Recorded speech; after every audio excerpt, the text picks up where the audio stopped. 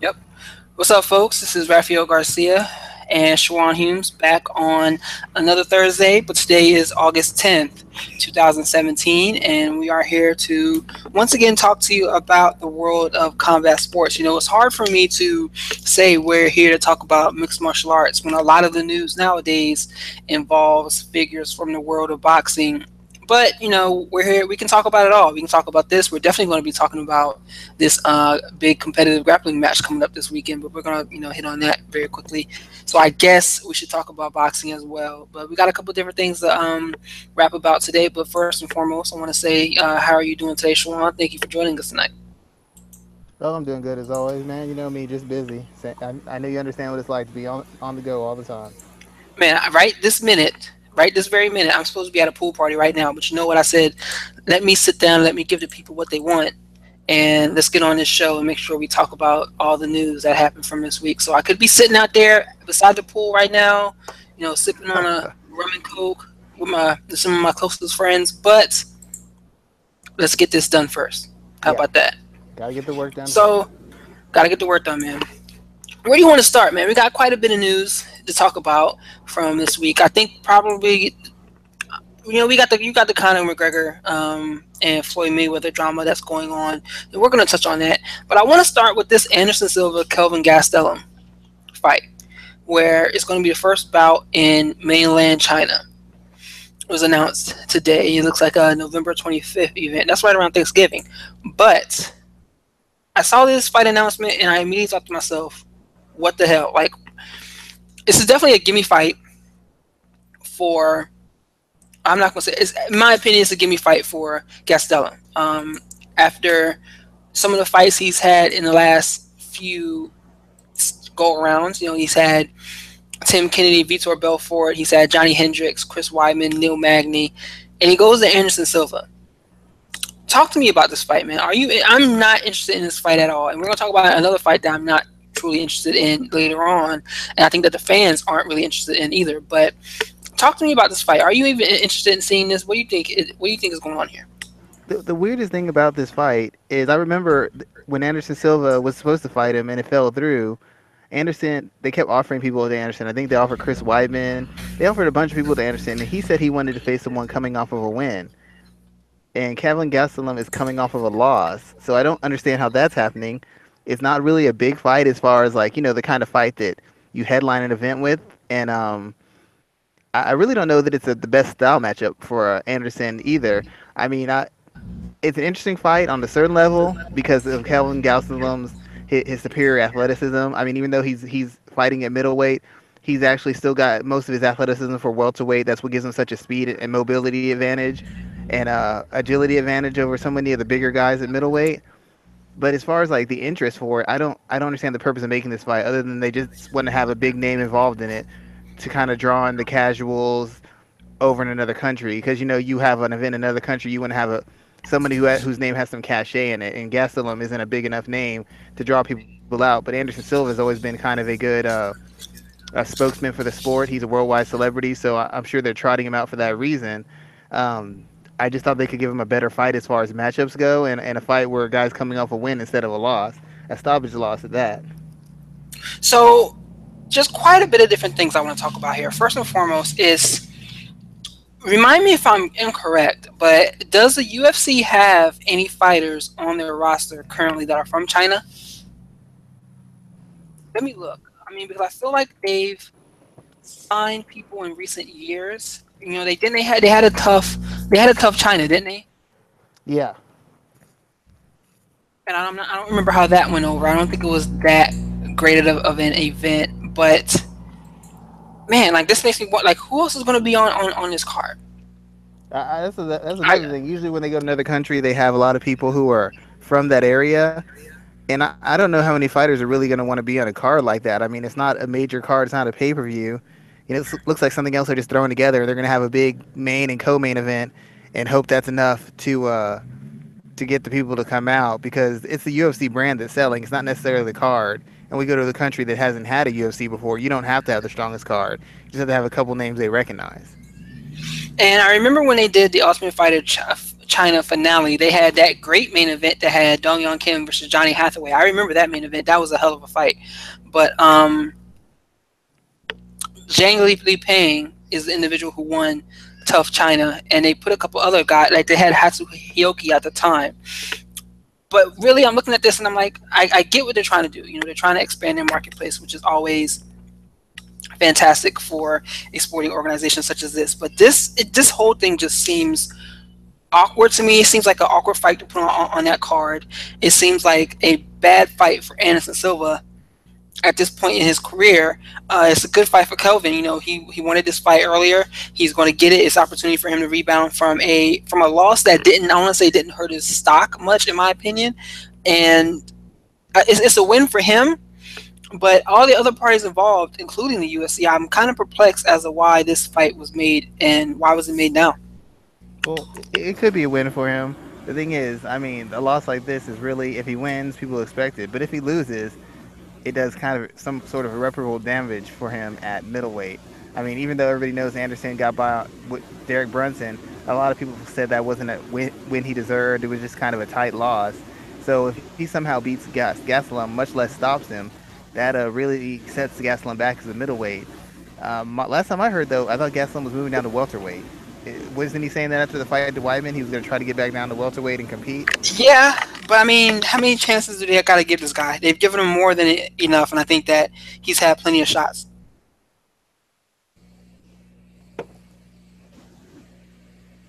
You there? Yeah, I'm here.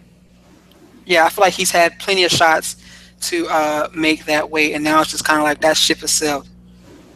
Yeah, I would agree, but you know, I mean, having a guy fight at a weight class maybe that he doesn't want to be at, that doesn't always lend itself to the best performances from a fighter. If you know where I'm coming from, and like we said before, this isn't a high selling matchup. I don't really, like I said, I assume they're just trying to trot out Anderson out there to have a name that's going to bring in the casual fans. It's not a fight that is important to the middleweight division. If Gastelum beats him, it's another middleweight who's past his prime, who he's beating up on. The one middleweight who was comparatively still in his prime, he lost to. So this doesn't really help Gastelum. If he loses, it's quite a blow to him. But if he beats him, it doesn't really help him as far as I'm concerned. At middleweight, it's another guy who's on the decline that he's beating up on. And what's interesting, you know, I'm going to kind of go ahead and use it as a segue because I didn't want to spend too much time on that fight right now. It was just something that caught my eye that was announced today. But you talked about a fight of a guy on a decline, and I hate to say that about the middleweight champion, but you know, Michael Bisping is where he is right now at probably the least, the more stellar portion of his career. And this week, the fight with Michael Bisping, I guess, was made official. I'm saying that in air quotes because it was booked for UFC 217, and you know, GSP shared that picture of him signing the contract. And again, you know, we talked about this fight in passing. Now it's official, and we're going to talk about this UFC 217 card that's developing as a whole. But does this fight interest you, and is this something that you want to see? Like, I guess just because it involves GSP, and for a person like me, I'm into the finer points, trying to figure out the strategy he would use, what technique would be used. I'm going to watch fights to see what I can pick up from the fight, regardless of whether it's an exciting fight or it's just kind of a dud of a fight. So it's not the kind of fight that gets me super excited because GSP was on the decline before he left. And even though Michael Bisping won the championship, it's clear that he's in a steep physical decline. He's coming off of injuries, had to take out time for surgery, and even then, he basically has one eye. Say again? He basically has one eye at this point in time. Yeah, he has one eye. His conditioning isn't what it used to be. His work rate isn't what it used to be. His footwork and mobility, it's all taking steps back because of the wear and tear, because he's been fighting for a long time in the UFC. And because he's not a knockout sort of guy, his fights usually go, if not the whole distance, far into the distance. So he's got a lot of mileage on him. I don't think many people have as many minutes in the cage or as many rounds in the cage as he does. And so, I mean, he's on a steep decline. He's on a decline, and he's moving up to a weight class that nobody really wants to see him at. And Bisping's fighting a guy that nobody wants to see him fight. So it's a lot of things that it's basically depending on GSP's star power to sell the fight and Bisping's ability to create beef with anybody who signs to fight him, because he can always find some way to hate you and criticize you and tear you apart. They're depending on those two things to sell the fight. Basically, it's going to be GSP's name that is essentially moving this fight along. So, what are your analysis of this fight to begin with? Do you think that this is one that we should expect GSP to take the win and become, a two division champion, one of the few in UFC history, or is this a fight that Bisping really can win here? I think it's 50-50 actually. A lot of people are going to disagree with me, but George St. Pierre isn't a stupid guy. He's coming back because he's trying to make big money. He's trying to continue his competitive career to a degree, and he wants to fight someone who's a safe person to fight. And even though Bisping can fight, he's very experienced. Bisping isn't the guy he used to be. I mean, he didn't look great in his win before Luke Rockhold. He didn't look great against Anderson Silva, and he didn't look great against Dan Henderson. Also, two guys who were in huge decline, and both guys did a lot of damage to him. They actually hurt him really bad in the fight, and at one moment came close to finishing him, at least once or twice in the fight. So I think GSP picked this fight for the reason. I think he figures Bisping's on the decline. He's not going to be able to keep the work rate he usually has. Bisping's not a wrestler type guy, so there's no real chance of getting taken down and submitted or taken down and ground and pounded. It should essentially be an extended fight on the feet. And even though Bisping's got a lot of variety and he has a high work rate, I would still say that GSP is the better all-round striker. He's got the better jab. Last time I remember, he has the better footwork. Not always super crisp, but he's got the wider range of strikes that he can use. And when it gets too hot for him on the feet, he's always got the wrestling and the submissions to work from. So on paper, he's actually got the advantage. Plus, he's had like what, a year, 2 years off where he hasn't taken any punishment. He's just He been did staying have a in knee shape, injury staying though. active. He did have knee surgery because he injured himself while training. Yeah, I mean that is true.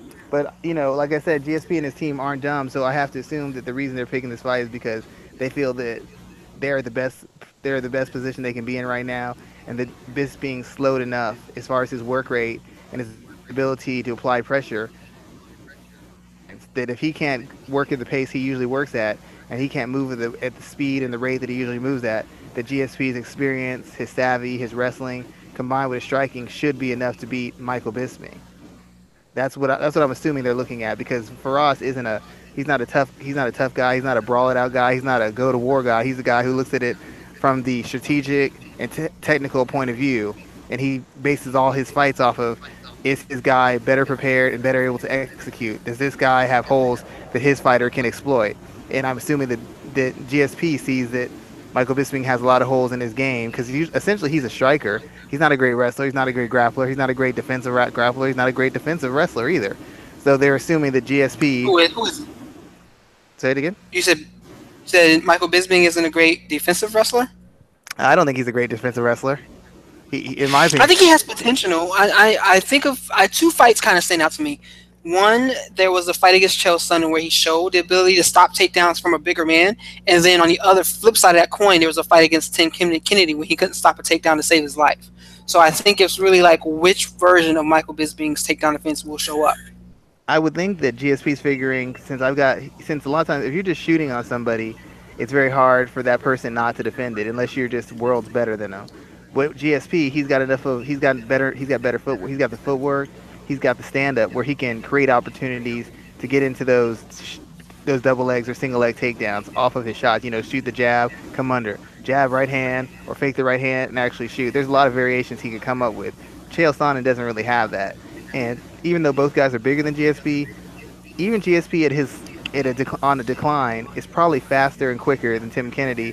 He's probably faster and quicker than Chael Sonnen, and he's faster and quicker than Anderson Silva and Dan Henderson, two guys who were able to get their hands on Bisping, if not for takedowns, at least get their hands on him and put some damage on him. So he's assuming he's a little bit quicker, he's a little bit cleaner technically, and he's got a broader set of skills. So he's thinking it's going to come down to quickness, strategy, and skill, which he feels he has an advantage over Bisping. The only advantage Bisping really should have is actually size. He's not a big puncher. I think Johnny Hendricks at welterweight hits harder than Bisping at middleweight. Bisping's advantage has been his movement, has been his pace, his activity, and the volume he throws. He can't throw that volume anymore, and without the constant pace and movement, his defense is getting even worse. He's taking more shots than he used to take, and he's not going to be able to hit those angles and get in and get out on GSP if GSP is where he thinks he is.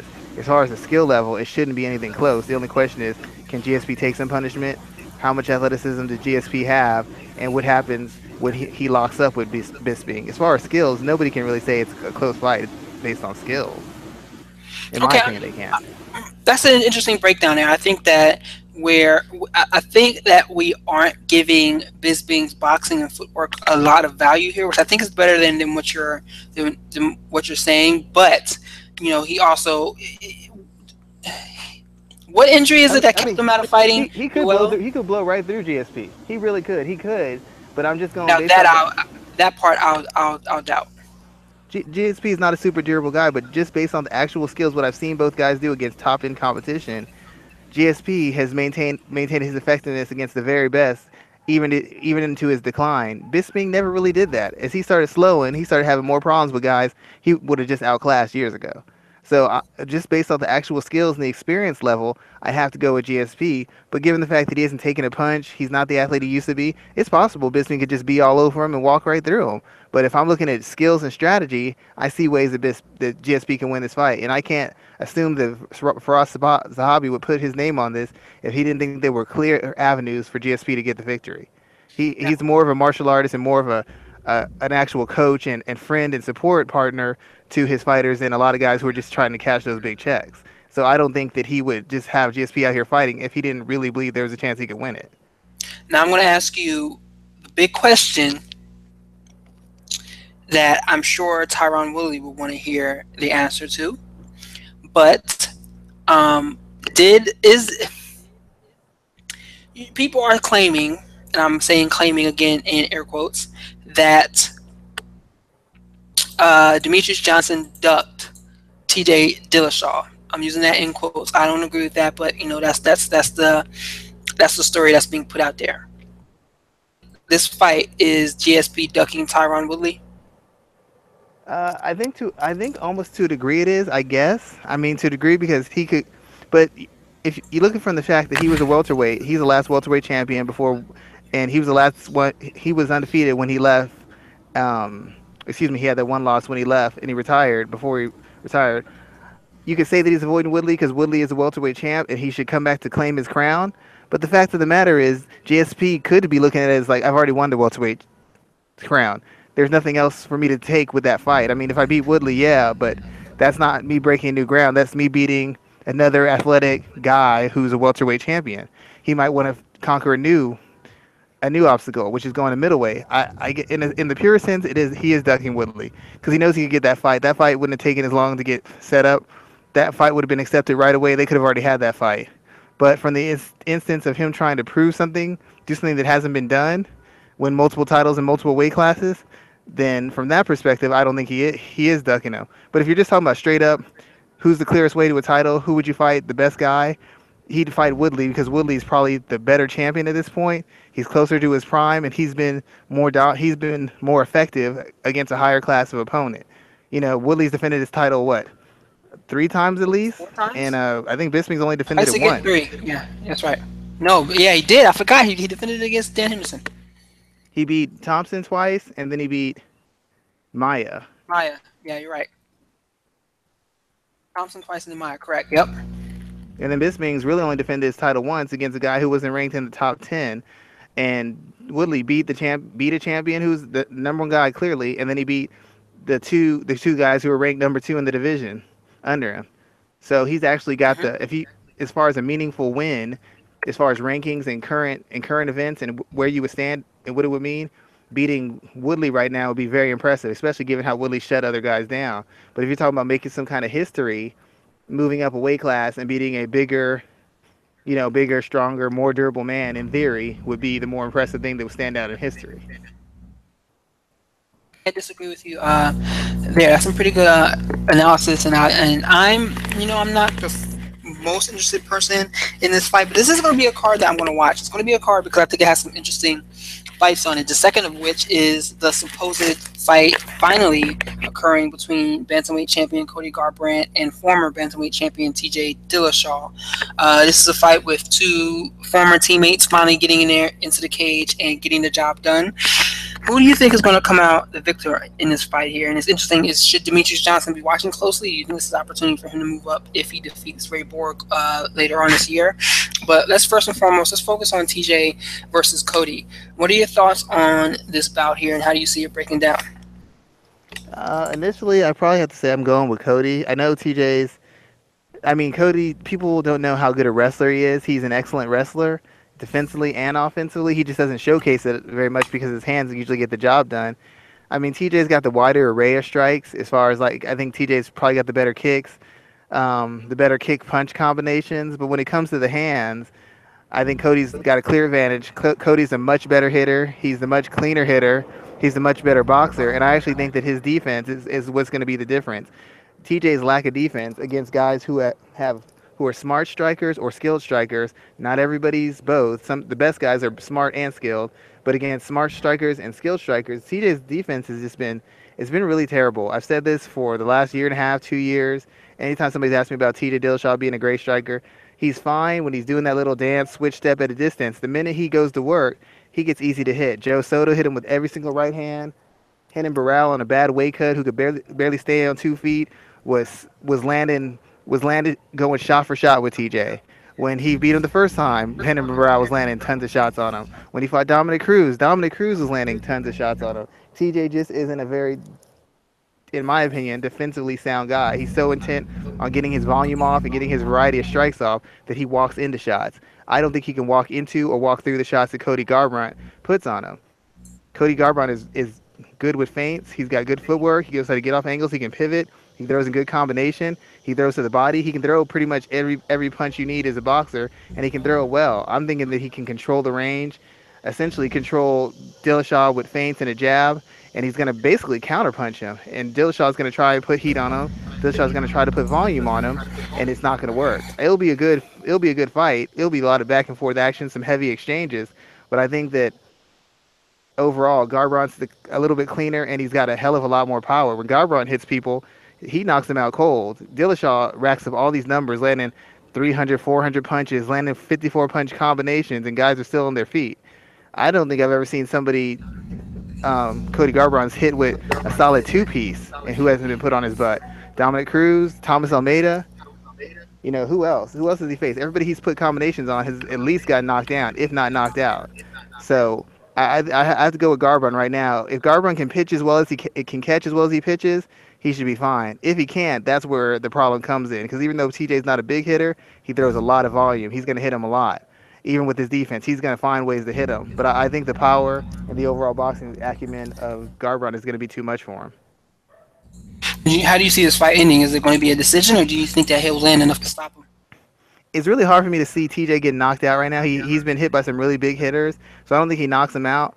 But I think he goes to a decision. I think TJ is going to take a lot of heat, and he's going to take quite a beating in this. He's going to take a lot of shots, but I think it goes to full five rounds. If nothing else, TJ can use his wrestling shots and clinches to get some time off to kind of get away from some of the strikes. I don't know that he's going to get Garbrandt down or hold him down, but he can use that to break Garbrandt's rhythm and kind of break up any series or extended combinations he put on him. But I think Garbrandt's going to beat him by decision. I don't think it'll be one-sided. It'll be competitive, but I expect him to pull away late. At least get a couple knockdowns in there as well.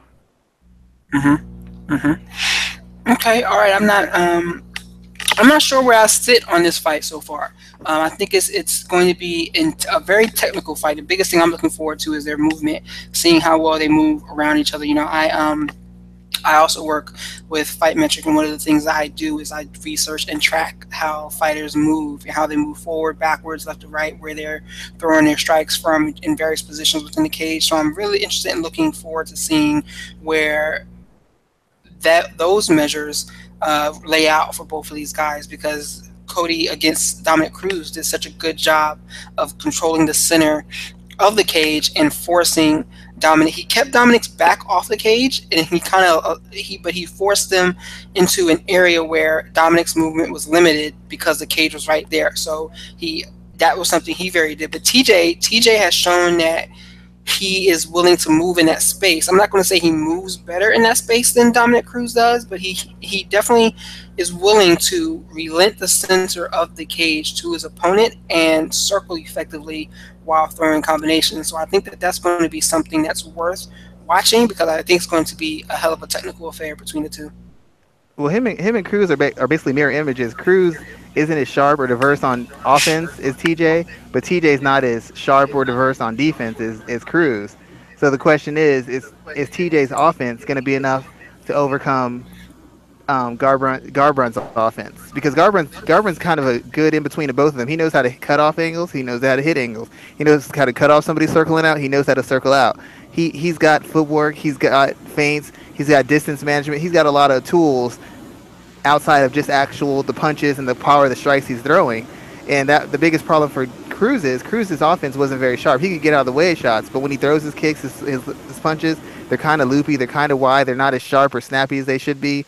TJ, by the other instance, throws sharp, snappy shots, but he can't get he can't get out of the way of anything. He runs into shots. He eats a lot of shots to get the work he wants to get done. So that's why he doesn't mind moving in certain spaces because he knows he's going to get hit, and he accepts getting hit to get his shots off.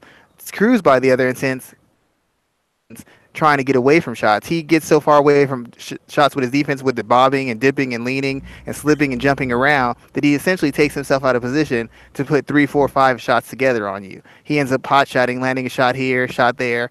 Occasionally he'll settle down and throw 1, 2, 3 shots on you. For the most part, his defense hinders his offense. In the case of TJ, his offense hinders his defense because he's so intent on getting it off. In the case of Cruz, he couldn't do enough work to put Cody in harm, to rock him, to put him under duress, to see if he would crack under pressure. In the case of TJ, the question is, can he take the punishment necessary to get his shots off, to do the work he wants to do? Because we know that Garbrun can navigate his strikes, and Garbrun has a good idea of what TJ can do. These aren't two strangers. So that's going to make the fight even more interesting because, you know, Cruz looked at Dillashaw from a distance. Everybody else looked at Dillashaw and looked at Garbrun from a distance. These guys have sparred multiple rounds, many rounds with each other over the years. So they have a really good understanding of what one another can do and what one another can't. There won't be any surprises. Because even though I'm sure they've improved, when you get to a certain point, you don't make the huge life-altering changes and improvements in your skills that other people make. Yeah, I'm not going to disagree with you on that. I think that is some good breakdown there.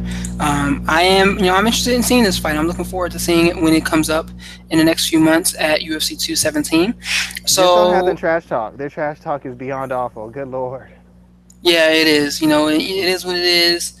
It's just unfortunate. You know, we can't have Dominick Cruz be the trash talk whisperer and stand in between these guys and say what they should be saying. I would love to sit there and watch that. That man is the absolute greatest at trash talk right now because it's different than what Conor McGregor does. He just insults people to a point where I just can't stand it. Dominick Cruz undresses you verbally and leaves you standing there, and he does it in front of a camera where people have to watch are watching, or however many people are watching whatever camera that you're standing in front of, as he verbally undresses you, and there's nothing you can do to keep well, up. he hits on facts, and even though Uriah Faber never took me up on this, I tweeted him directly. I told all those people, I'm like, look, Uriah's about to get roasted by Dominic. I got bars for him, but he got to come correct with that money. He never did, and we saw what happened. Total embarrassment. What did who called him out after that last fight, saying that they wanted to fight him because they respect him? And Dominic's response was, "Yeah, well, you should." That's it. Jimmy Rivera. Like, come on, like that was it. He was like, "You should." I mean, like, there's no, you can cut the mic at that point because there's nothing else you can say after that. Yeah, you can't. He really does make people seem foolish, and he doesn't do it without raising his voice. He ain't cussing anybody out. He didn't call nobody's mom or their crew anything. Nope. He directs it at you. He directs it at you, and that's it. He makes it real simple, real. It's like an assassin. One shot, sniper, done. He just undresses you. So, you know, we're gonna move forward to another situation of trash talking. I didn't really want to talk about this, but I guess since it's in the title for today's show, we have to talk about this Paulie Malignaggi and Conor McGregor situation. I'm sure you're aware of what occurred over the weekend leading into this week, correct? Yeah. Man, yes, very. For those who are unaware, okay, Paulie was brought in. Paulie is a boxing analyst first and foremost, so I believe he works for Showtime. So he's a former champion. He was a great boxer. Time world champion. I think his record is like 40-something and 6. Maybe he lost 6 times throughout his career, something like that. Yeah. Fantastic boxer. He fought his last fight, I think, this past March. recently retired, and he's gone in onto commentating. And he was critical of Conor McGregor, critical in a boxing type of way. He wasn't underhanded with it. He wasn't doing any uncalled for digs. He was doing better than majority of the other boxing analysis who are looking at this fight. But I guess Conor McGregor took umbrage to what he said. So Paulie was brought in to be a sparring partner for Conor, which is kind of weird to me because Conor made it clear that he wanted to fight him in a way where he told him he's going to pay for what he said. So like there's that. But Paulie goes in and he's a sparring partner. Then all these pictures start getting released of Paulie on the ground, Paulie looking bad in different bad spots, making it seem like Conor got the better of him from start to finish. So Paulie basically loses it, goes off. And I don't know if you heard him on the MMA Hour earlier this week. He was on there for an hour, yes, basically going on a rant, saying, calling basically Conor McGregor a dirtbag. So now we're in a situation where it's almost like we got a third fight going on, or a second fight, I should say. We have Floyd and Conor who are going at it in 16 days, and then you have Paulie who's going at it in the media with Conor McGregor. So, I mean, I don't know who on Sherdog wrote the piece today, but there's a piece about the wrong fight being made, and the fight against Paulie should have been put together. And I'm like, man, I kind of want to see that fight more than I want to see the Floyd Mayweather fight, just because this looks like this is going to like they hate each other now. What are your thoughts about this whole situation, and is this a detraction from the spectacle that we're going to see in a little more than 2 weeks? I don't think it detracts from it. I think it's just another layer, another element they're playing up to that's gonna help sell the fight. Because if you believe, and I'm not saying it happened or it didn't, but if you believe that Malignaggi, he hasn't been out of boxing very long. He had a fight very recently, like in the last 6 months, last year or so. So if you're saying that Conor came in and he essentially touched him up, knocked him down, beat him up, then all things considered, that would be fairly impressive, given that Conor is 0-0 as a professional boxer, and in theory, a guy with Paulie's experience against the level of opposition he's faced, a two-time world champion no less, should be able to hold his own, if not totally outclass somebody of Conor McGregor's ilk. I mean, I know Conor boxed when he was 12 to 15, but there's a big gap between that and being on a world stage against a guy who's faced Miguel Cotto, Amir Khan, Adrian Broner. These are some of the guys that he's faced. So, in theory, if Conor's touching him up, it makes it seem more feasible that he might be able to get something done against Floyd. Obviously, Paulie's no Floyd, but most people would assume that a guy with Paulie's pedigree would just handle Conor. And the fact that Conor could hold his own or beat him up in sparring would lend some credence and credibility to the idea that he could do well against Mayweather. He could get something done. He has a chance to get something done in the early stages of the fight. Because if you've ever boxed a professional boxer, and I've actually boxed a couple Golden Gloves champion, state, a couple tri-state guys, one guy who was a multiple-time world champion. The level in punching and craft is so immense that you can't even touch these guys. I boxed a guy who was a two-time San Antonio Golden Gloves guy. I couldn't touch him. It was embarrassing. And the gap between Conor and Paulie should be 10 times as wide. So if Conor's getting some work done against him, people can say, well, he might be able to do something against Mayweather. He might have a couple moments where he could catch him. Mm-hmm. So it helps give him credibility a little bit. Definitely, I think it does add credence for those who aren't the most well-versed in this situation. It does add credence, and it does add some interesting makeup to the story heading into the Mayweather fight. Yeah, if you're casual, all you're going to hear is two-time world champion, got beat up by Conor McGregor. You look up some of Paulie's fights, and you'll be like, hey, this guy can fight. And Conor touched this guy up. It makes it seem a little, in the casual's mind, well, maybe he does have a shot. I mean, he beat up a two-time world champion in sparring, and Paulie was talking trash. So why would it was probably more like a fight than actual sparring. That's the assumption people make, because there was already some trash talk between them. So it makes it a little bit easier to make that leap that Conor could have a legitimate shot or some kind of shot. Yeah, I mean, people were making that leap before this, so clearly, they're making the leap now. Now they have proof. Yeah, now they have something to point to. You know what I mean? Clearly. It's like if you had some If you had a former grappler who was like a world class grappler, let's say he's totally out of shape, and I grapple him, and somehow I submit him. Even if we were going light, even if he was letting me get into positions, I could live off that finish because I shouldn't even be able to touch this guy on his worst day. So somebody's saying, well, Schwan, maybe we should put Schwan in this kind of match because he tapped this guy, and the guy can be like, well, I gave him position, I did this, but he still finished you. How's that possible?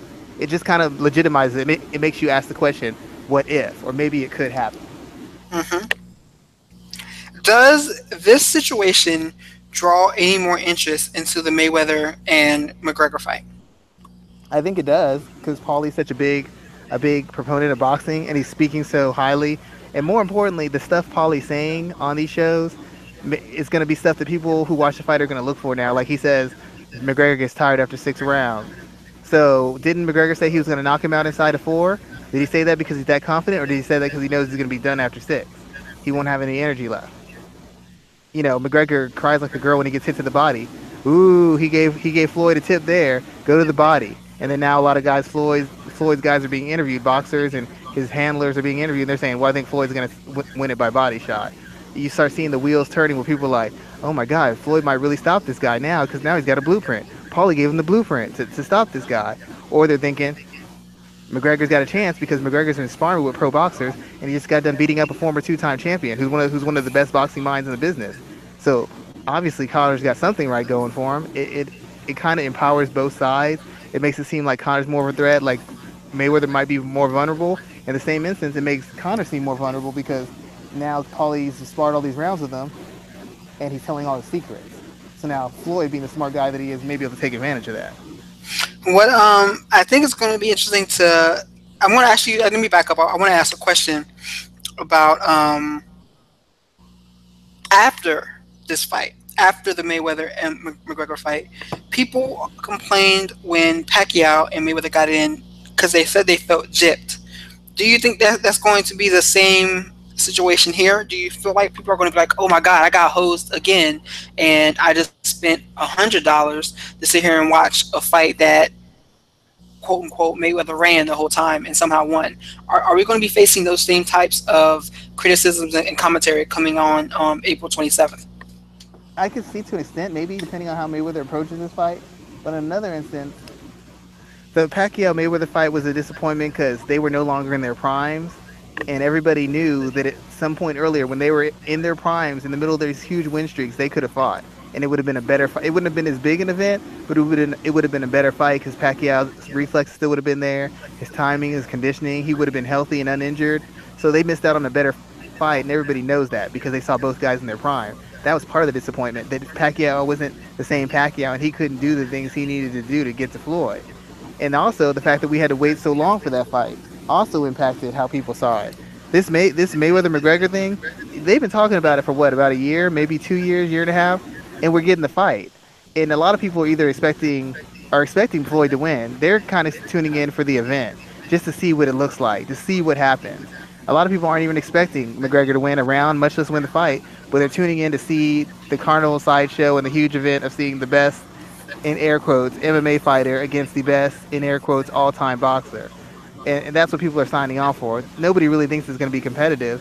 If it's competitive, if it's a good fight for about two and a half rounds, people will be impressed. If there's one round of legitimate back and forth where Connor's putting some heat on Floyd and Floyd's digging in and exchanging a little bit, I think more people would be happy. I would compare it to the Maidana fight, the first Maidana fight. If we can get a first 3 to 4 rounds of that fight out of this one, I think people will be more than pleased with it. Because I was talking to someone the other day, and I was like, I think that's where the fight's going to fall between somewhere between there and Mayweather Gotti. Yeah, I can see that taking over late. If Mayweather decides he wants to really try Conor and kind of let him throw some shots and cover up and start working counters and kind of break him down, but do it with a little bit more force and not just being slick. Mayweather's been in some entertaining fights. He fought against Emmanuel Augustus. That was pretty entertaining. Miguel Cotto.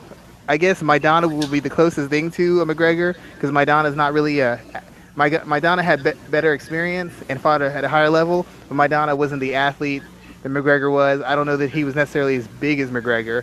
So you could see something like that. But that was a fairly entertaining fight, the first fight. Even the second one was entertaining for about a couple rounds here and there.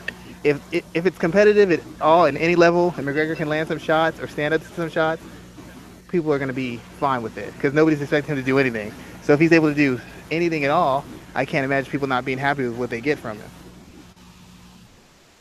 Okay, I'm not going to argue with you on that point. Let's move forward. What other?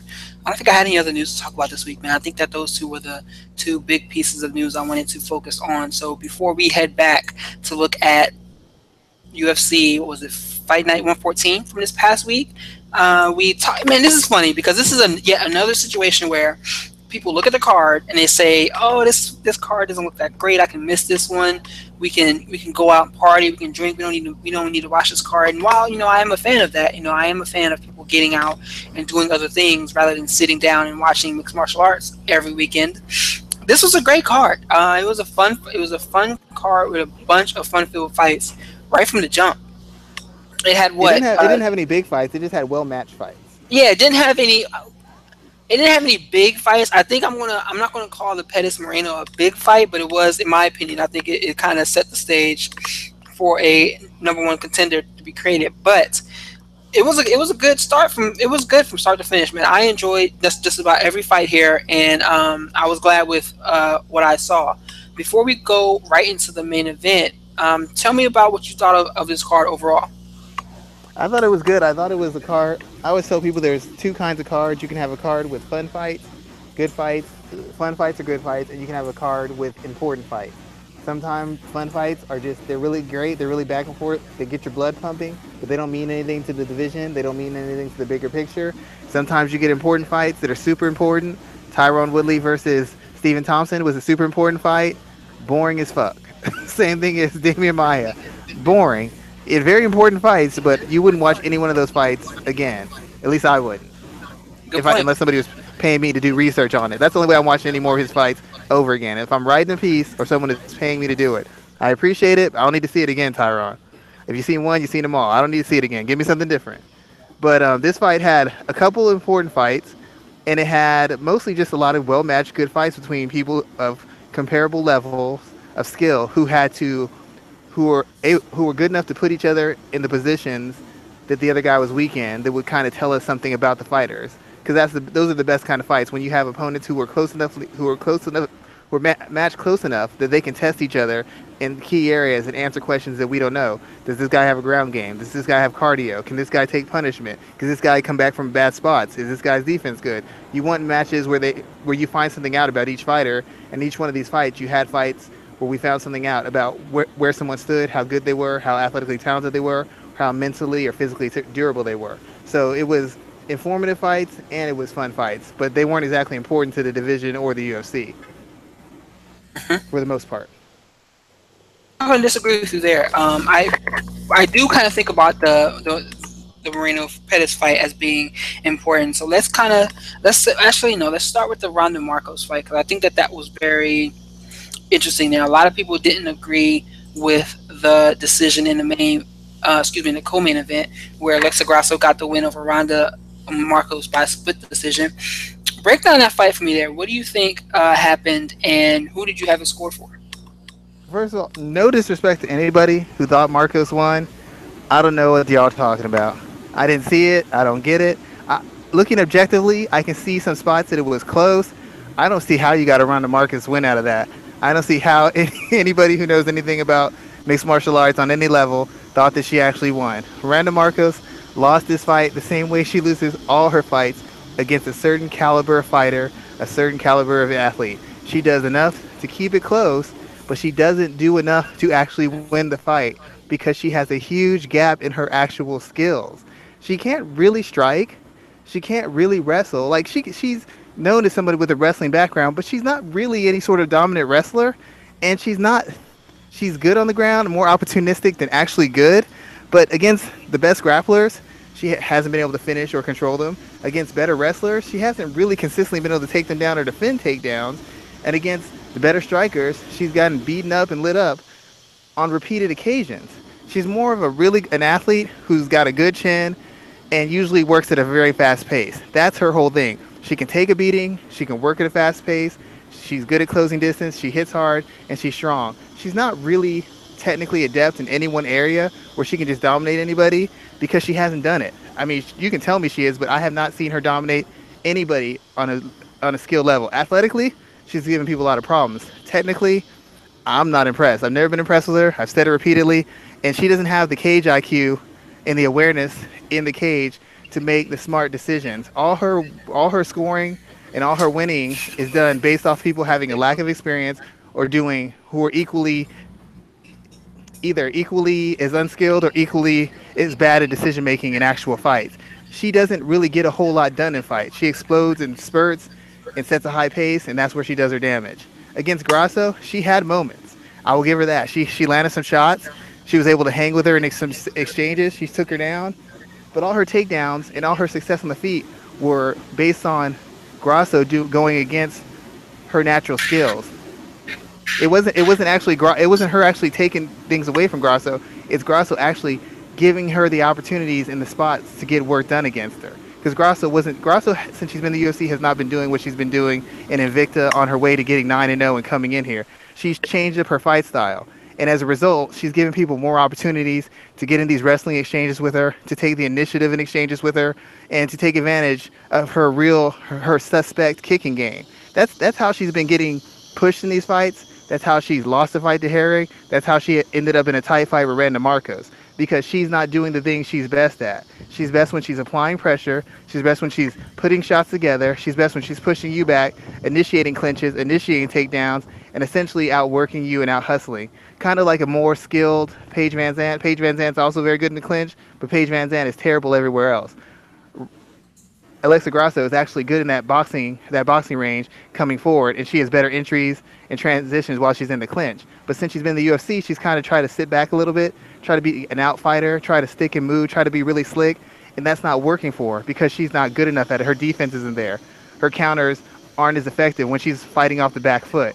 She doesn't have that skill set, or she doesn't have it at this point because she's facing girls who aren't tenured strikers and Joe Clark and Marcos, and she's still getting hit.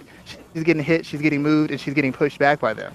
So she's actually fighting the wrong style, and because she's fighting the wrong style, which is, I don't know if it's a problem with her coaching, because if it is, her coaches have either made a really bad decision and had her fighting style that's not working for her, or she's doing like Paige Van Zandt, where she's trying to change her style to be more aesthetically pleasing or to look flashier. Either way, it's not working. But the only time Marcos got any work done is when Grasso gave her those spots to work in, when she didn't show any urgency, when she didn't initiate exchanges, when she was backing up, when she was throwing kicks from long distance, when she was striking from long distance. Those aren't her fortes. Those aren't what she's good at. She's good at applying steady pressure with a diverse range of punches, chopping you up, pushing you back, getting in clinches, beating you up, and either just overwhelming you or taking you down. And she didn't start doing that until later when she started stalking Marcos. When she stalked Marcos and moved her hands, it wasn't even close. She was taking her down, out-positioning her, beating her up, out-hustling her. When she kind of stayed at range, throwing those ridiculous kicks, what happened? She got taken down twice. She got controlled on the ground. She got countered, and she got beaten in exchanges. So a lot of what Grasso, if Grasso's smart, she'll go back to what she was doing and just make some slight adjustments, because she's going to have to be more on point, because she's past the point of fighting girls like Heather Jo Clark and Randa Marcos who have a lot of athleticism but no subtlety and no IQ to make adjustments necessary to beat her. The girl she's going to be facing from here on out are going to have the skill set, the IQ, and the physical ability where they can beat her if she's going to fight against her type. So she's going to have to figure out what she wants to do and the best way to execute that for her to move forward as far as moving up in weight, moving along in the weight class, and possibly challenging for a title. That's actually where I was going next. Do you see either one of these women breaking through to become a contender in the strawweight division? Actually, we can use it. Just real quick. I'm going to sound like I'm ragging on this girl, but Marcos, she's ranked number 9. She's only won more than 2 fights in a row once in her career, and that was in her first 3 fights. Ever since then, she's been win-loss, and she's lost against every single name. She's got the ability. Yeah. She's got the ability to win. And when she was with Firas Zahabi, watch her fight against Karolina Kowalkiewicz. Watch her fight. Watch how she's throwing counters. Watch how she's more settled on her feet. Watch how she's more deliberate. and more diverse with her striking, with better setups, and then watch her versus Carla Esparza, watch her versus Alex Grasso, and tell me that fighter wasn't strategically and technically better. Same athlete, but much more measured, much more efficient, much more effective. She left that to come back to coaches she was comfortable with, and since then she has regressed and leans exclusively on her athletic ability. That's why she can't get any further. When she faces girls who can handle her athletic ability, her lack of skill gets exposed each and every time. She got out wrestled by Grasso in the fight in multiple instances. Anytime Grasso put her foot on the gas and applied pressure, she was beating the hell out of her on the feet. That's why I keep saying I don't understand what everybody was watching. That I get why it's close, but did she win it? Where did she win it at? She took her down the third round, did nothing, and then when Grasso got up, she beat her within an inch of her life on the feet. And then she beat her up in the first round. The only round you can give it to her is the second round, which she was also getting beat up on the feet until she caught those kicks and took her down and worked Grasso over. And she still did not really put any work in on Grasso as far as really beating her up or getting in position to finish. So based on the scoring criteria, I don't understand what fight they were watching where this fight was a loss for Grasso. It just doesn't make any sense to me. I'm not saying they're idiots. I just don't get it. And I'm fairly smart about these kind of things. Well, I mean, you know how fight breakdowns usually tend to go after the event. So, oh no. Use MMAratings.net. I took the do and don't edition. Alex Grasso said exactly what she needed to do to win, and when she didn't do it, I said do's and don'ts. Every time she did the don'ts, she was losing. More times than not, she was doing the do's, and when she did it, she was outclassing her. This isn't anything I called after the fact. I called this as soon as this fight was made. I said Marcus is in trouble. She's not any good. She's a big, strong, athletic girl with limited skills. If Grasso fights with any sort of urgency, with any sort of aggression, she will beat her up. It might be a close win. It might be a blowout, depending on how aggressive she comes. But Grasso was going to beat her because she's a better skilled fighter and has better IQ than Miranda Marcos. I was saying that for a while, and I made sure I got that article out because I know people tend to get on me about how harsh I am after the fact, and I'm like, no, this went exactly how I posted it. Yeah, I'm not going to disagree with you there, man. You were definitely talking about this fight right from jump. What do you do next with both women? With Marcos, I really think she just needs to tune some things up. She's got too much athletic ability, and she's still young enough where she can turn around and make herself a factor. She's got some good wins, and she's beaten all the people who are below a certain level, so now she's just got to beat the top girls. I do think she shouldn't challenge the decision on the fight. I think her team should tell her she lost the fight. I think if they're being objective and they want her to get better, they need to take some time off and really work on developing her skills and not keeping her so active, because it's a lack of refined defense, ability to set up her offense, to work her way into to position, to apply her offense, and execution in the things that she does that's holding her back. She's got toughness, she's got heart, she's got good enough cardio, she's got durability, but she can't seem to finish in the position she gets into. She gets takedowns, she can't really do much with it. She's on the feet, she spends a lot of rounds circling on the outside. She gets in exchanges, but she's getting hit as much as she's hitting. She can push somebody back, but she can't seem to work her way into range to hit the right kind of shots to put people away, even when she has them in trouble. I really think she just needs some fine-tuning. I won't say she needs to go to another camp, but they really need to work on the fine-tuning to maximize her athleticism instead of depending on it to get her wins. So, and I think she should drop that complaint. I know Grasso didn't make weight, but you took the money. Once you take the money, I don't want to hear any arguments from you. You took the money, you took the fight, don't complain afterwards. It was in Mexico, it was unfair. I don't care. You knew it was going to be in Mexico. You knew the deal. So if you didn't want to take the fight, you shouldn't have taken it. Let somebody else take it.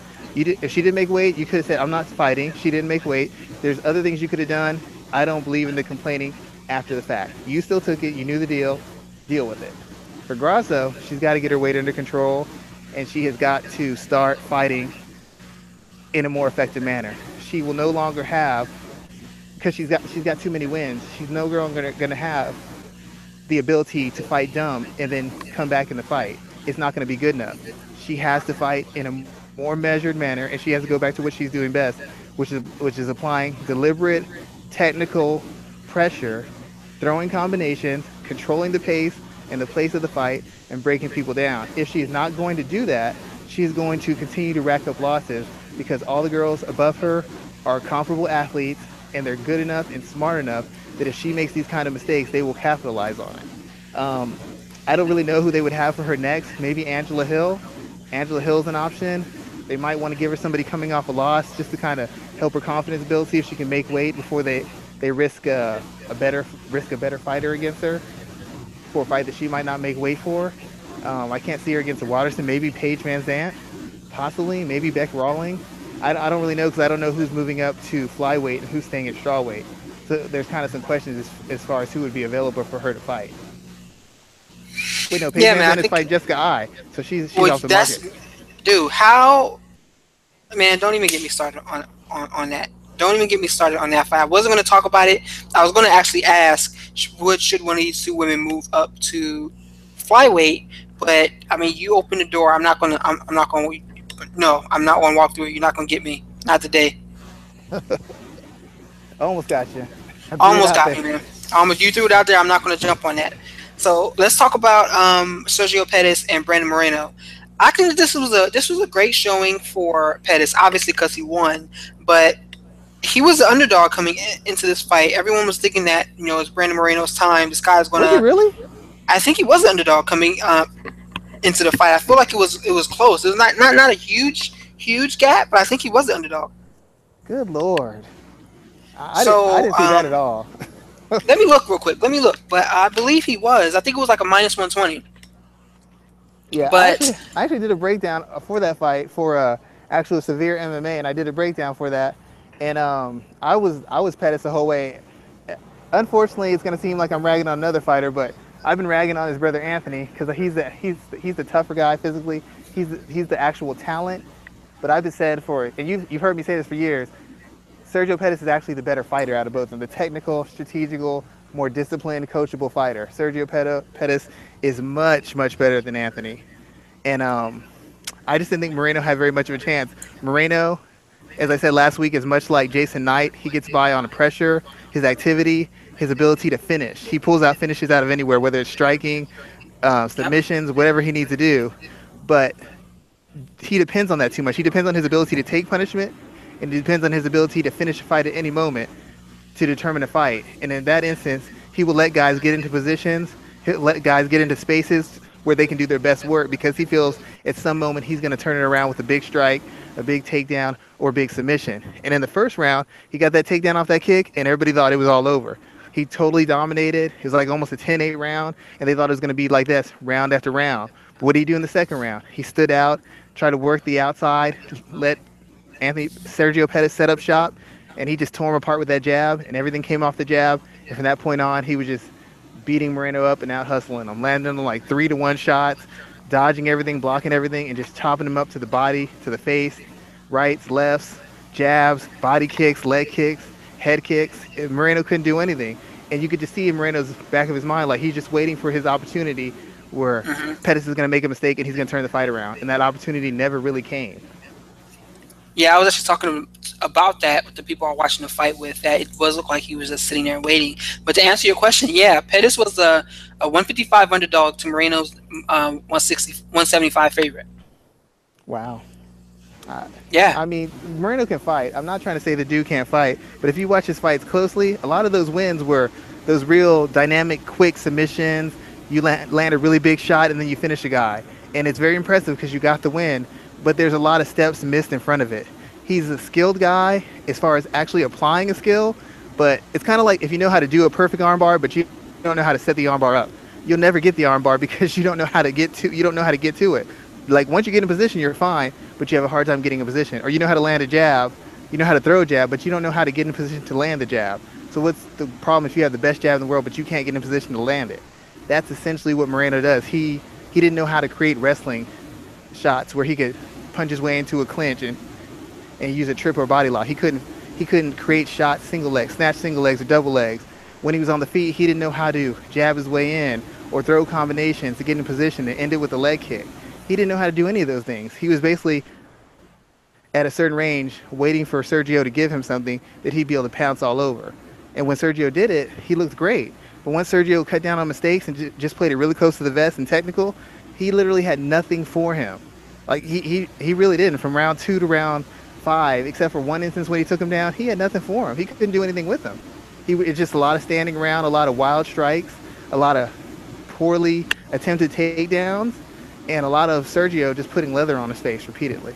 To me, it seemed like a less competitive version of Grasso v Marcos, except Grasso kept making mistakes that kept Marcos in the fight, and Sergio Pettis had basically a round and a half where he made mistakes, and the rest of the time he pitched a shutout. Mm-hmm. Mm-hmm. I agree with that fully. Do you think that this was enough of a win to make Pettis the next contender if Demetrius Johnson defeats Borg and doesn't go up? I don't think Pettis. If Johnson moves up, I think Pettis should go for the title fight. If Johnson stays there, I think Pettis should get one more fight because the thing that they've done, because Johnson is so dominant, a lot of guys who could challenge him if they had 3 or 4 more fights, had a little bit more seasoning, and got put in some situations where they could learn how to figure things out. Because basically, it's like the Max Holloway thing. The reason Max Holloway handled Jose Aldo so well is because he fought every kind of different style. He had to fight guys where he had to move. He had to fight where he had to bite down and exchange. He had to fight where he had to grapple, where he had to pressure. He got put in every single situation against skillful, experienced guys who were going to be able to hinder his ability to pressure, to escape, to box, to grapple, who could counter him in those areas. So then when he fought Jose Aldo, he had all the confidence that if I had to be on defense, I could land. If I had to pressure, I can do it. If I had to be technical, I have to do it. He knew he could do whatever he needed to do because he had been put in every situation. Sergio Pettis has not been in a situation with a guy who can apply pressure and be physical in takedowns and physical in clinches like Demetrius Johnson can. He still hasn't faced that. A lot of the guys he's faced, he's been able to get set, throw his jab, and essentially walk them down and pick them apart and move them back. He's not going to be able to do that to Johnson. Johnson's got too far an array of skills, and if Johnson gets in on a clinch on you, Johnson's been known to do work on guys. He's faced guys a lot more durable than Pettis. Pettis needs to see what it's like and see how he responds when a guy is suffocating him on top and can take him down repeatedly. When a guy has those transitions from outside to punching, from outside kicking range to punching range to clinching range to takedown, or a guy who can just go from punching range and get a shot and take you down, and not just take you down and hold you, but put a series of submissions on, chain the submissions together. He hasn't faced that yet, and I think right now he's a little undercooked. He's got the skill set that could do some damage to Johnson, but he doesn't have the seasoning. He hasn't really been pushed. Moreno put him in a bad spot, but he hasn't really been pushed. Even in the fights he lost, he was winning them before he just got suddenly KO'd. It wasn't like he was just being outclassed. He needs to see what it's like when he can't do what he wants, when a guy can take him down at will, when a guy can control him on the ground, when a guy can shut down some of his striking, see how creative he can be, see how he handles when he's under pressure. I haven't seen that enough from him yet. And I thought maybe Moreno would do more of that, but Moreno, he didn't have it in him. Or he just couldn't figure things out to create pressure. So I need to see him in a few more situations so that I know he has a chance at handling what Demetrius is going to bring to him. Because what Demetrius is bringing to him is much more diverse and much more focused than what Moreno and anybody else he's beaten. Sergio's beaten some good guys, some very crafty guys, some very experienced guys. He has not beaten elite athletes. He has not beaten elite technical talents as of yet. I'd like to see him face Henry Cejudo possibly. That would still be a good fight. Maybe Wilson Hayes if he wins his fight. Someone like that I think would be fights that would tell us things about him that we don't know already. Okay. I'm not mad at that breakdown there. Man, I think Pettis is going to be the next guy tapped for the title shot, though, if Borg doesn't get the job done and Johnson stays where he is. What if Borg misses weight? Yeah, you got that too. That's a possibility. It's definitely a possibility. As far as Moreno, oh sorry, go ahead. No. Go ahead. As far as Moreno, what? Moreno, he's obviously popular. He's got some talent. He wouldn't have beat the guys he beat without it. But he needs. I'm gonna say the same thing he said happened with Marcos. They've been having him fight a lot, and with the fighting, you get your timing down, you get your comfort in the cage down, you get your confidence up. But the thing about it is, you make all your technical. I'm gonna quote our good friend Patrick Wyman from Heavy Hands. You make all your growth and make all your improvements when you're in training. That's when you learn the little things.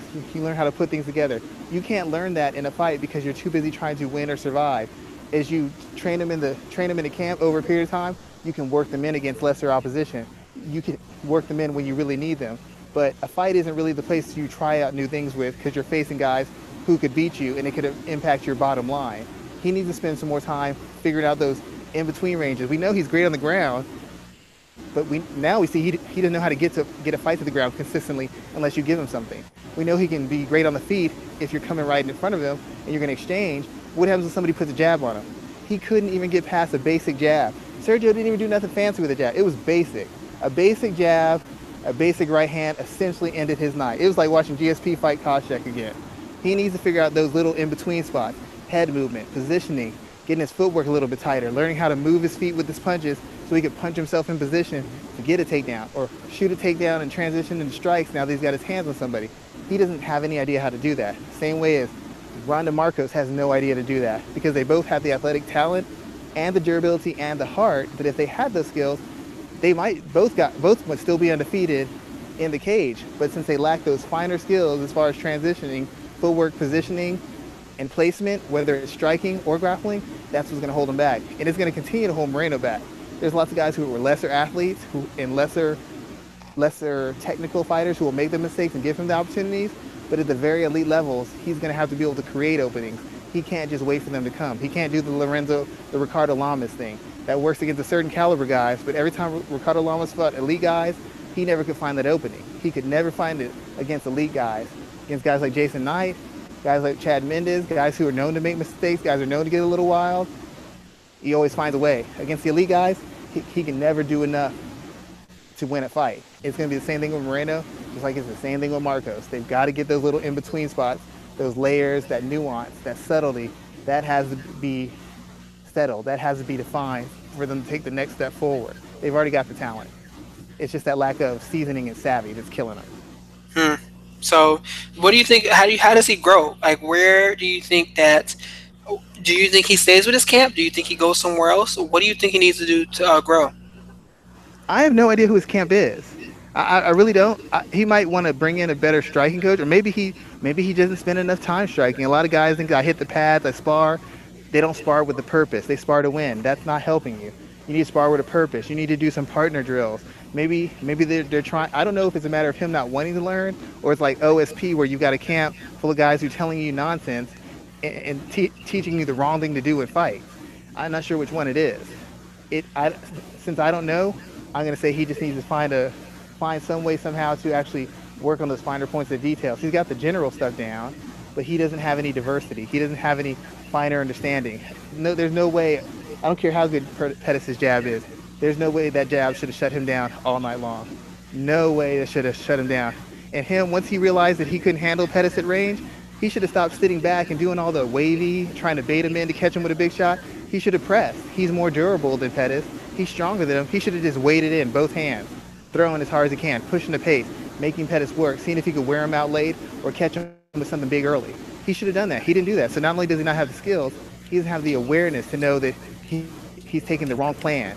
His corner didn't tell him different, and he didn't have the awareness to say, this isn't working. I need to make an adjustment. I'll take that back. I don't know that his corner didn't tell him that, but I believe his corner did not tell him to make an adjustment, and he didn't know in himself, I need to make an adjustment. That's a problem.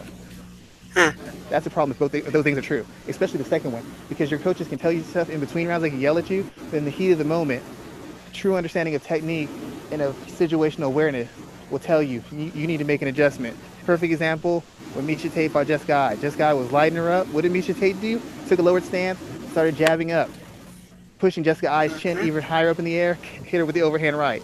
She made an adjustment on her own based on her training, her observation, and specific drilling. She knew what to do. I'm standing too tall, I'm getting hit, let me drop my stance. I can't hit her with my jab, I'm gonna hit her in the chest. Then I'm gonna lift it up, put that chin up the air, overhand right. Moreno had no adjustment. He kept doing the same thing even though it was clearly not working. Marcos kept doing the same thing even though it was clearly not working. They have no sense of how the fight goes, and that needs to be addressed. I don't know if they need to go to another camp, they need to bring someone into their camp, or maybe they just need to take the time to actually focus on those finer points, because they're both such good athletes and they have so much heart that they're going to be able to skip a lot of the steps along the way. They don't have to develop all the steps, because just based on athleticism and toughness, they can beat about 50% of the division right now. And that might be good enough for them. But if they want to be elite, they've got to find a way to fill those individual gaps. And until they do, you're going to start seeing win some, lose some, win some, lose some. There won't be 3, 4, 5 win streaks. They're not athletically talented enough, and they're damn sure not skilled enough to put 3 or 4 wins together. We already know Marcos can't, and you're about to see Moreno get exposed really quick if he doesn't start putting some things together. People have already been surprised by him. He's not surprising anybody anymore, and now there's a blueprint for how to beat him. So now the story's out. So now we're going to find out how good he really is and if he really has adjustments. Because if he doesn't, it's over. There's already a blueprint. We've already seen how to beat you. Well, I mean, I'm not going to disagree with everything you said there, man. That's definitely some key analysis and some breakdown there. I think that I wasn't surprised that Moreno was the favorite. I feel like Pettis struggled in his fight against Alex Caceres, and he has that last name, which people are kind of questioning right now. But his victory, I think it's important for him to get that win. I do think he's going to be tapped next as the next title challenger if Demetrious Johnson wins and stays at 125. I just think that they really don't have anyone else to offer him right now. So I think that he's next. If he had half Anthony's talent, I would guarantee he would beat Demetrious Johnson. If he had half of it, half of Anthony's athleticism, he'd wipe the floor with Johnson. But he doesn't have it. If he had Anthony's athleticism and his durability, I would bet everything I have that he would walk through Demetrious Johnson. But he does not have that. He doesn't have any margin for error. That's his problem. He can't afford to make the mistakes he was making before when he was fighting like Anthony because he can't take the shots. He can't generate the power. He can't find the submission out of nowhere like Anthony does. Because Anthony makes a lot of mistakes in his fights, but his ability allows him to overshadow them by getting the correct result. Sergio has none of that room for error. He has to be pitch perfect just to stay in a fight. Yeah. You're right. It definitely does have to be pitch perfect from there. So, we're at a point now where we have a little bit of a lull between fights, and that's never a bad thing. I've got some quiet time. I want some people to, go outside, enjoy the weather. The summer's about to end, so be sure to have some fun. What are some of the things you're going to be working on over the next few weeks before we have our next fight? I'm actually doing some different pieces. Like I'm gonna do a series on some of the Bellator female fighters. I do some breakdowns, kind of explain their styles, what they do, what they don't do well, and how it shapes who they are and how far they could go. They had some big signings, so it gives me a lot of things to look over. I'm also thinking about doing something with kind of breaking down the different types of fighter, like the prospect, the named fighter, the journeyman, just to kind of give people a better understanding of what people mean when they say, well, this guy's a prospect, this guy's a journeyman. Some people think journeyman's just some bum, when actually journeymen are usually the most experienced and most skilled guys actually competing. They actually make the sport more than the superstars and more than the prospects do. But just give people a better understanding of what to look for and what it means when somebody says, hey, that guy's a prospect, that guy's a journeyman, that guy's more of an athlete than a fighter, that guy's more of a fighter than an athlete. Just kind of maybe clear up some, it's not so much fighter specific in all of them, but just to clear up some of the things you hear through fight catch. How many times they say this guy's an athlete, not really a fighter, this guy's a journeyman. A lot of people don't know what that is because they're not really hardcore fans of combat sports. So they don't know what they're talking about. And there's whole sections of the fight they're missing out on because they don't understand what it means to have this guy put in with this kind of guy or why this fight's being made. I'm kind of trying to bridge the gap in that information, in that area of information, so that people have a better sense of what they're betting on, what they're watching, and what the commentators are saying. I'm not going to argue with you there. Those are definitely some good points. I am working on, I just put up a piece yesterday on Bloody Elbow about this Travis Stevens, Yuri Samois fight that's scheduled for this Saturday. Travis Stevens is the third American male to win a silver medal in the Olympic judo space.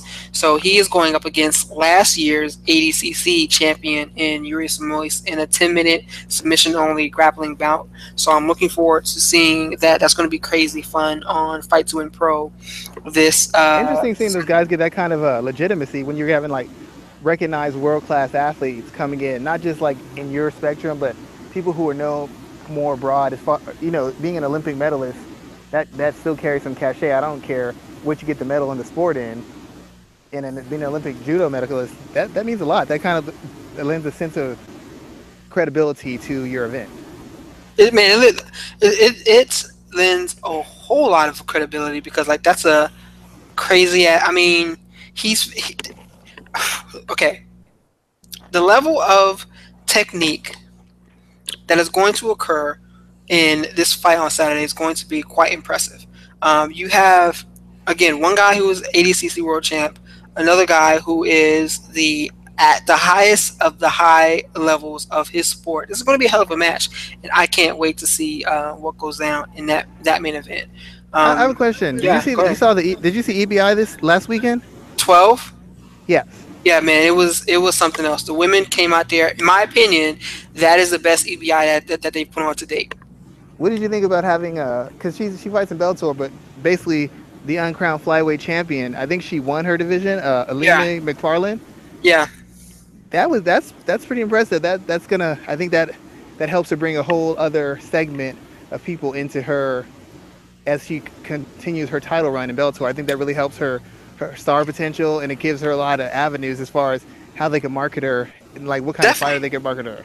Definitely, I want to get her on the show because her performance made me more interested in her Bellator run. If you're unaware, this is also the same girl that's from the soccer mom fight out in California from a few years back. Yes. Do you remember that? Yes. This is that same girl. So I mean, or that same woman, excuse me. So she's having all of these different Yeah, she's situations that competing at a are high level, not just in MMA, but in grappling at a very, very high level, like at the same time, essentially. basically. So I actually had to she's research her a definitely little bit someone to because watch. I was doing a article on one of her opponents, Emily Ducote, and I had to watch their Hmm. fight like multiple times. And you really see that she really is world class on the ground. She really is an exceptional grappler in many ways. And I'm not a grappling expert that you are, but when you see talent, you see natural ability, and you see that awareness and that ability to adjust in grappling exchanges, that's not that level of it isn't as present in women's mixed martial art as a lot of people like to think it is. A lot of it ends up being stalemates or scrambles. She really can actually grapple. She can be in a position and work you over from it and to go step by step and improve and work her way to the better one. She doesn't just depend on that athleticism. Hmm. I can definitely rock I've with been paying you attention to you a little bit on on the that grappling. too. I'm paying a little bit of attention. Dog, it's going to be. I mean, like that was a hell of an event, and on top of that, they're doing the combat jujitsu world championships coming up. I think later on this year. So that's something else I have to put together. There's a lot of stuff going on in the world of grappling that I got to kind of get caught up on. But I'm working on what else I got. I got some other stuff coming up for the site this week. It's going to be a pretty busy week. But all in all, I think it's going to be a very productive time away from just UFC. There's going to be a lot of opportunity to focus on other combat sports, which I think is going to be pretty awesome in the next few weeks.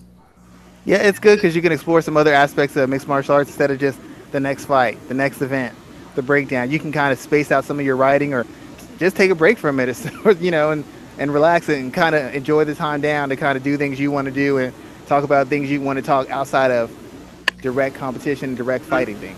I'm definitely agreeing with you there.